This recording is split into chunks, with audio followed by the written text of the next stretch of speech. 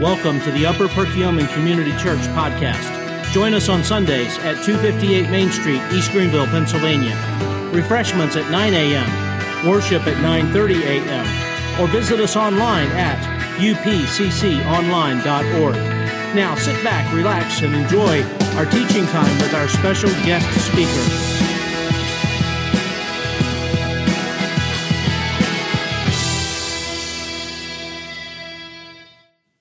Thank you for the opportunity to come preach. I'll be preaching on one of your core values, relational living. It just happens to be one of ours up at Allentown Bible Church, too. We call it relational community. If you came up and joined us, you would find that many things are similar between our churches. We're just on a slightly smaller, more intimate scale. We're very similar mentalities. I do appreciate not only the outpouring of prayer, the outpouring of funds that you've given us to make things happen up there, but also the outpouring of your pastor. He spends 2 hours every other week with me. Instead of meeting with one of you or being available to you, he spends time pouring into me, and I appreciate you freeing him up to be able to do that. Relational living, relational community, relational living in a relational community. In your core values, it says this: living life together, not doing church together.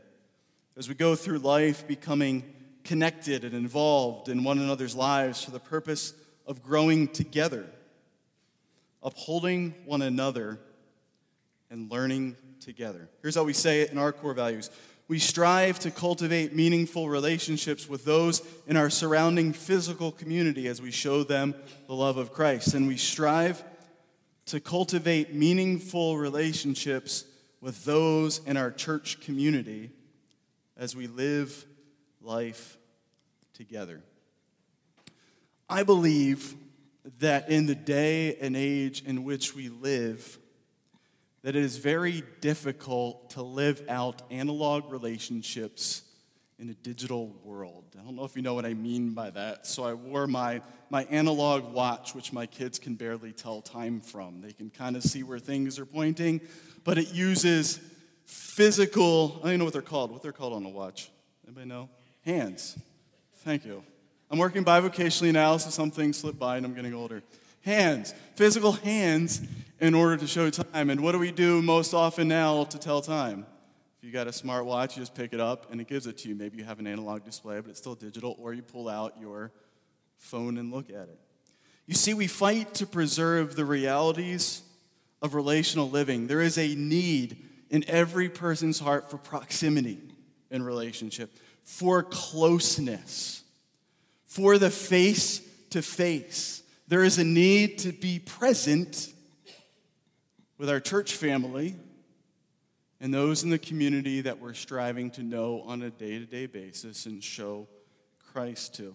I think what we are trying to do in this, in the reality of life, and this is the illustration that I'm going to tease out throughout this passage, is we are trying to preserve a slice of heaven. We're trying to give people a taste of heaven, but we can't do it perfectly because we're in this jam of a sin-cursed world. So as we go through 1 Peter 4, I'm going to tease out this preservative aspect as we look at 4 preservatives to preserve your relational community or your relational living. I thought about, when I knew I was going to have this topic, I thought about going to Acts 2:42 to 47. I mean, if there's a passage that really spells out the practical hands and feet of a Christian community living in relationship with one another and with the world, it's that passage.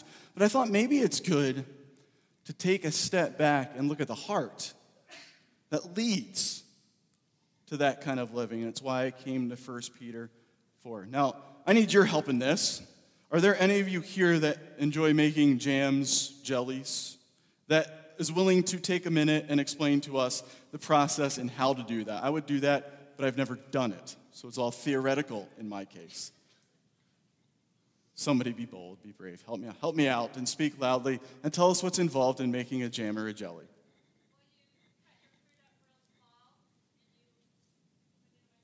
Well, you'll have a mic for, I'm not used to preaching where there's another group.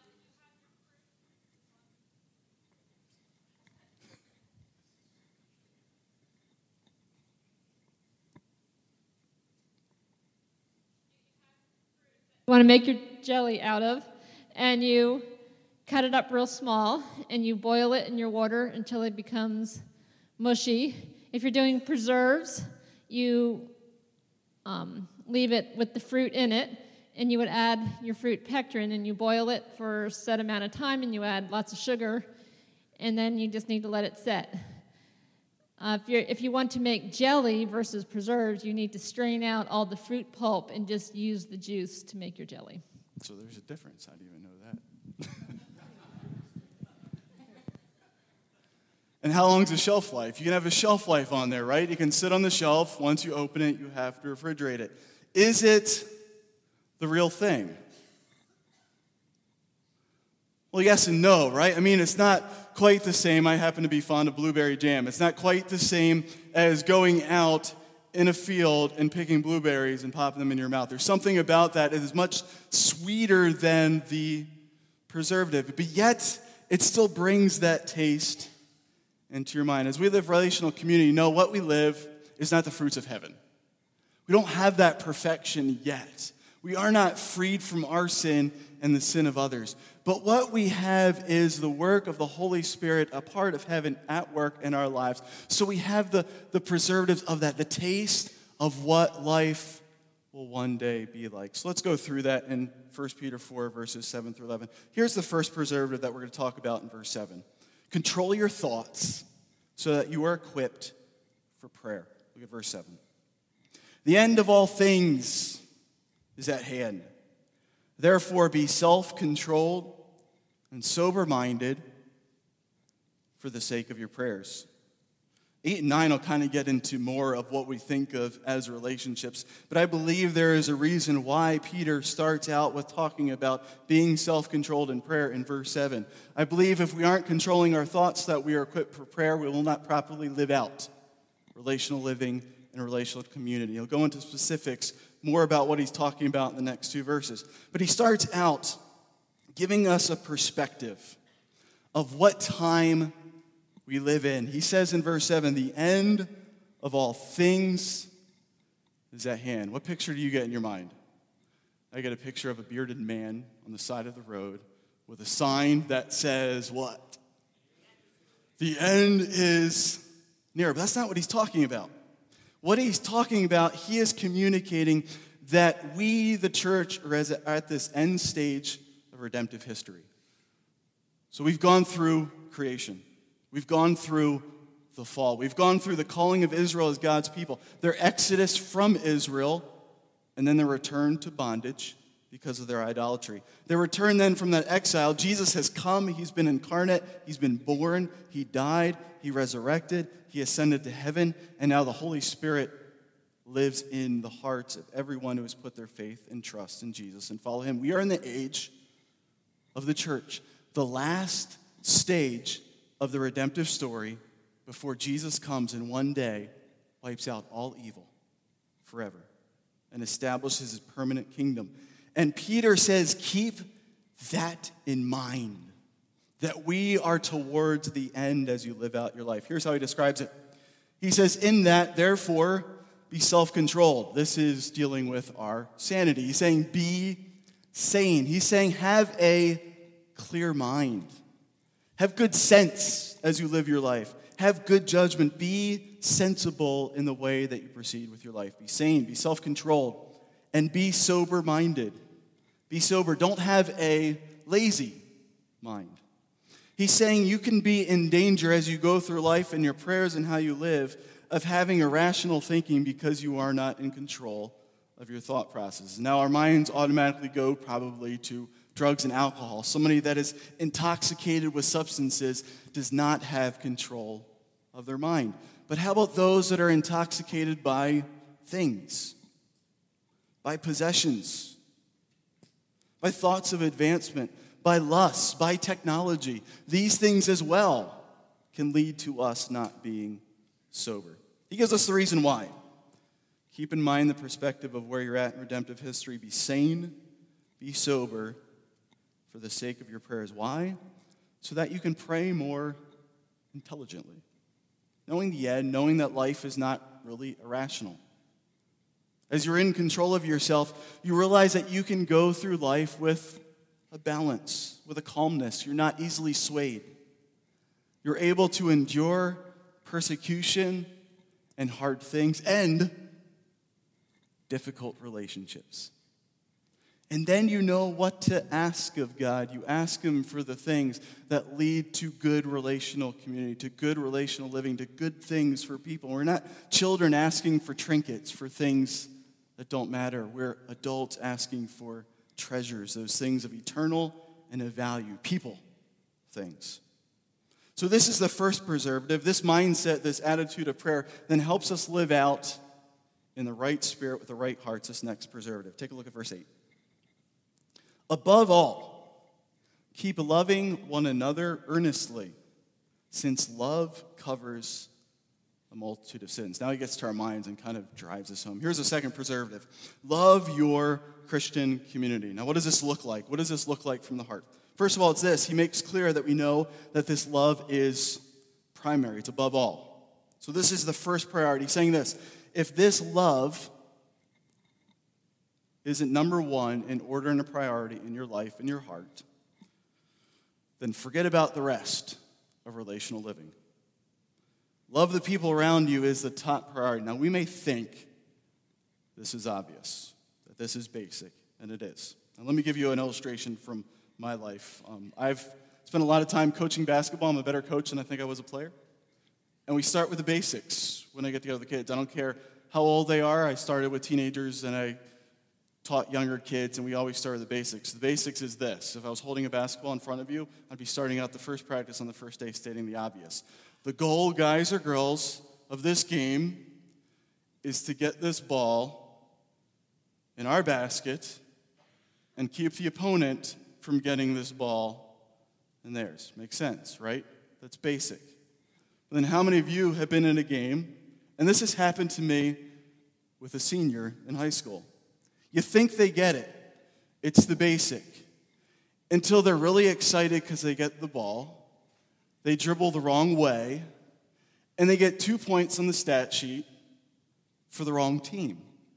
I mean, we think it's obvious. We think it's basic. We think we got the fundamentals down. And we have these bloopers on YouTube of the kids shooting in the wrong basket. And this always happens because you go on through life, as you go on through the game, you get distracted and you forget which way you're going. The same thing can happen to us as Christians. It's probably easier to find bloopers in church of people not loving one another in community than it is to find that basketball scenario on YouTube. And all the time we have people in Christian communities living with everything but love. If there was love, how do relationships get so toxic? Maybe there is a love. It's a self-love. But it's not an others-focused love. This love is primary above all. This love is constant. That is, above all, keep loving one another earnestly. Keep and earnest. So he's saying this. This love must continue even in the face of being wronged and sinned against. Something I always tell, as I'm standing in front of my people in church, I always say this as we're dealing with relationships. I am going to sin against you, and you are going to sin against each other and me. Is that true?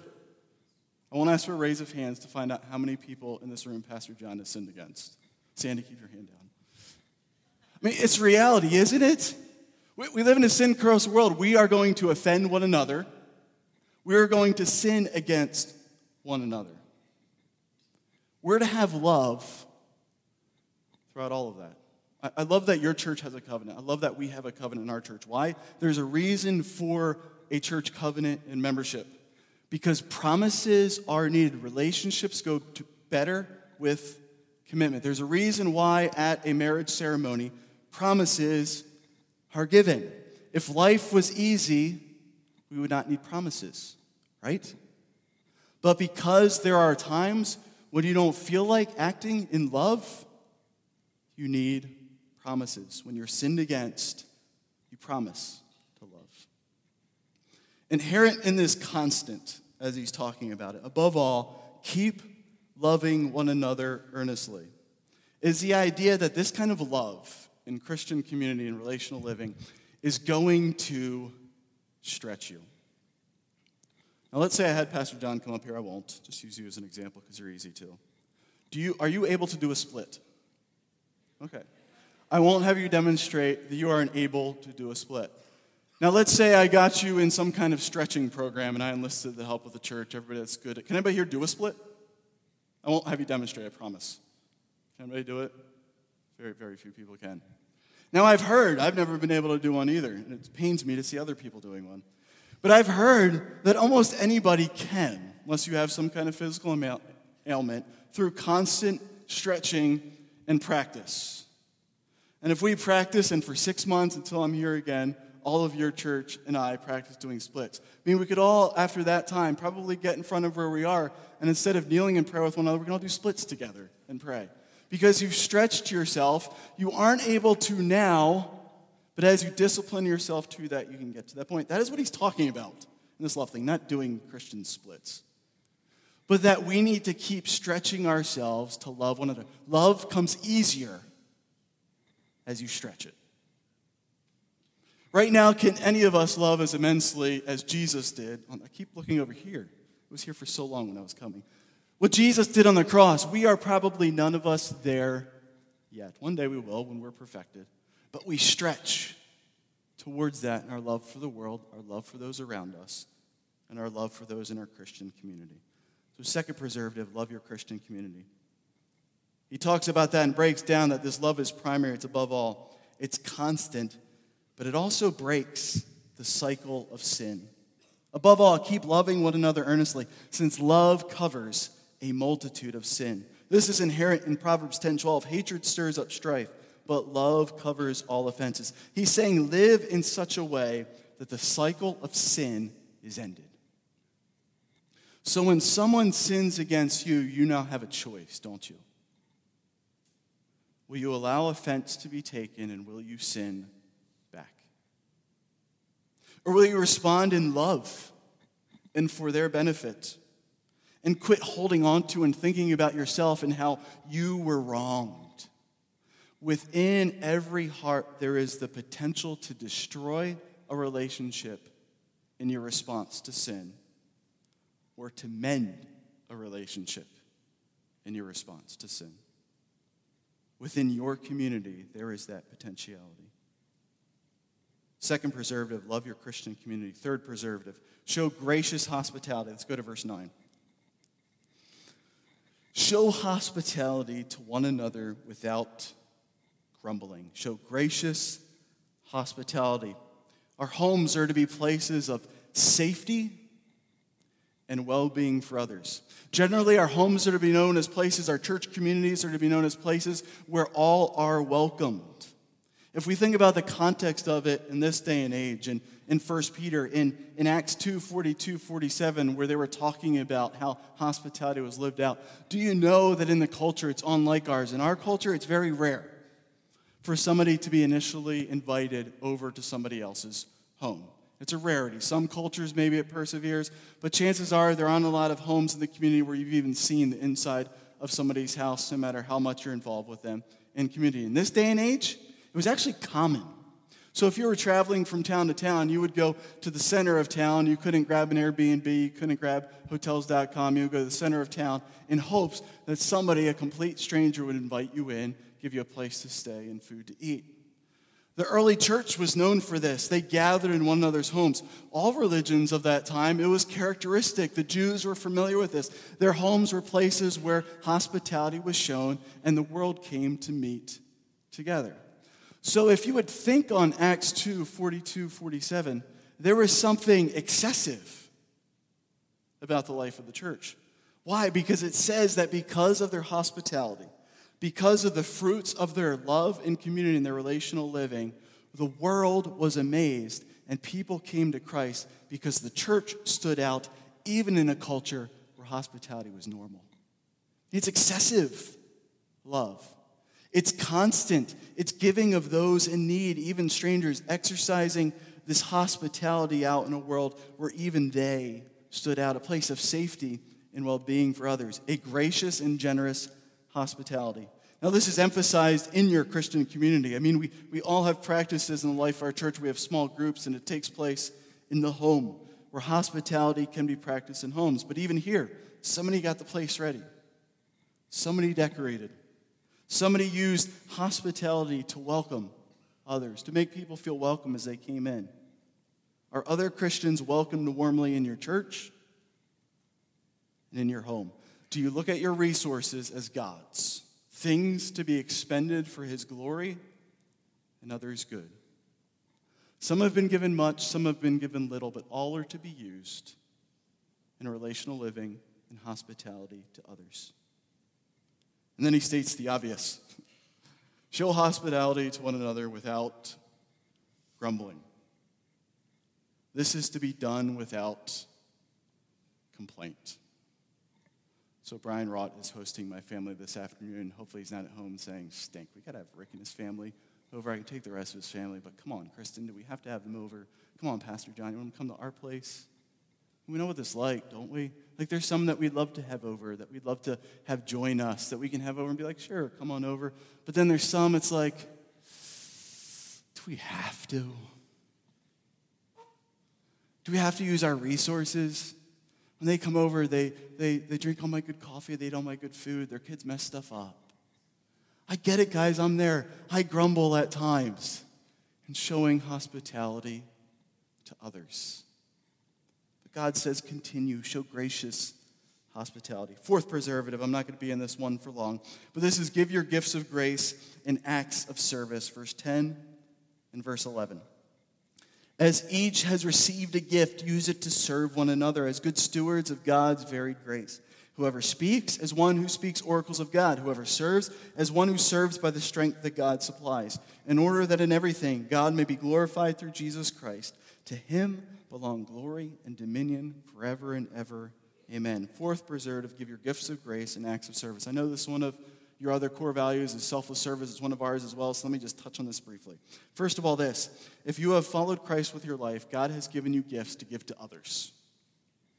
Gifts that he's equipped you with, but you are the Christmas tree with a gift with somebody else's name under it. You are the dispenser of those gifts to those who need it. Secondly, all speak and all serve in different times and in different ways. God has not combined a church and a relational community that is all the same. We're different with different gifts that as we're combined, we can use those gifts to serve others.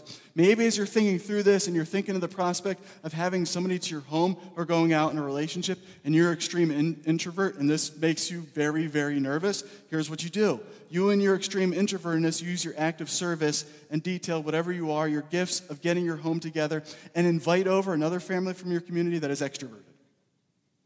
And have them involved with another family from your community. I mean, God's word doesn't call us not to be creative. He doesn't say that our relational living and our hospitality is just us and our family and don't involve everybody else. He says, get creative. Have others involved. Use them. All speak and all serve in different times and in different ways. And the focus of it, as he wraps up this section in verse 11, is that these are all done for the glory of God. I love this focus. In relational living, in our gifts, we aren't part of the community to receive and internalize either offense in being sinned against or glory. It's deflected, isn't it? So as we participate in this, as we use our gifts for God's service, we're going to receive offense in service to God as we engage in those relationships. Who ultimately is the offense being directed at? Christ. Now, if I'm sinning in those relationships, rightfully the offense should be directed towards me. But as we act in service of God in relationships, and those relationships harm us, guys, it's not about us. It's deflected to God. It is God that people have an issue with. But glory as well. So as we reach out to others and they're mesmerized by us and the way we live in relationships and love us because of it and come to Christ because of it, who gets the glory? That as well is deflected to Christ in Christ's work. So how are you cultivating and preserving relational living, relational community in your life and your church community? Let me ask a couple diagnostic questions. Do your contacts with others go beyond the digital and into the analog, where you are face to face in proximity to others. In the second hour, I want to tease this out some more and talk about it. It's a question to ask yourself. Secondly, are you distracted or are you present when you're with others? Are you distracted or are you present when you're with others? Third question to ask yourself, do you get annoyed easily with the sins of others? Or do you direct the same amount of patience towards them as you would desire others to direct towards you in your sin? See, when we answer these with this passage and live this out, when we control our thoughts in prayer, when we are truly loving, showing gracious hospitality, giving of our gifts, these are all preservatives of true relational community, true relational living. If you would go into Costco this time of year, I can picture my Costco. There's one close to me now. So I walk in there, head through the doors, show them my card, head to the back. Probably it's after where all the health stuff is. You go 2 rows down, I believe it is. Take a left, grab the almond butter for my son since he's allergic to peanuts. And I go a little further, and there's something this time of year that is always tempting me there. They have organic Maine blueberry preserves. They're awesome. $9.99 for a big jar. If you want to bless a church planter, somebody that you support, send one up to me in Allentown. Every time I eat it, I'll think of you fondly. But you go there. I remember the first time I had them. It's the one time I was really suckered in where I'm going around and I'm trying to graze and eat because I didn't prepare lunch for the day. So I'm going around, and they had as one of their samples, they had crackers with the organic Maine blueberry preserves. I always pass by because I'm like, $10 for jelly? Are you serious? I can get it cheaper at Aldi. But I'd always pass it by. But I made the mistake of taking the cracker. They got me. It's the first time I honestly asked where something is, not just politely, and I went and got it. And I got them, and it's like you take the bite of it, and it feels like I remember fond memories of being in Maine as a kid. I was transported there. I felt like I was eating blueberries while wearing LL Bean clothing with a moose just beyond the blueberry bush. And in the distance, in the field, Tom Brady was throwing passes to Gronkowski. I mean, those blueberries were preserved in not a perfect way, but pretty close to that. And it was a great experience, except for the New England Patriots thing. But it brought the taste, it brought my mind to a place and to memories. Because when we put together these ingredients, we live these out, we preserve a Christ-centered community that transport people to see the glory of God in heaven. Is it perfect? No, it's not. But is it a taste? Yes, it is. It's going to be as close as we can get this side of heaven. Be serious about these things. Devote yourself to them. And let's flourish in our relationships for the glory of God, the good of our church families, and the good of our communities. Because these are the preservatives of relational living. Let's pray. Heavenly Father, thank you for your word. Thank you for its truth. Thank you for how you use these things both to encourage us and to rebuke us. I pray that we'd be encouraged to continue on in relationships in the ways that we need to today. I pray that you would rebuke us in the ways that we need as well.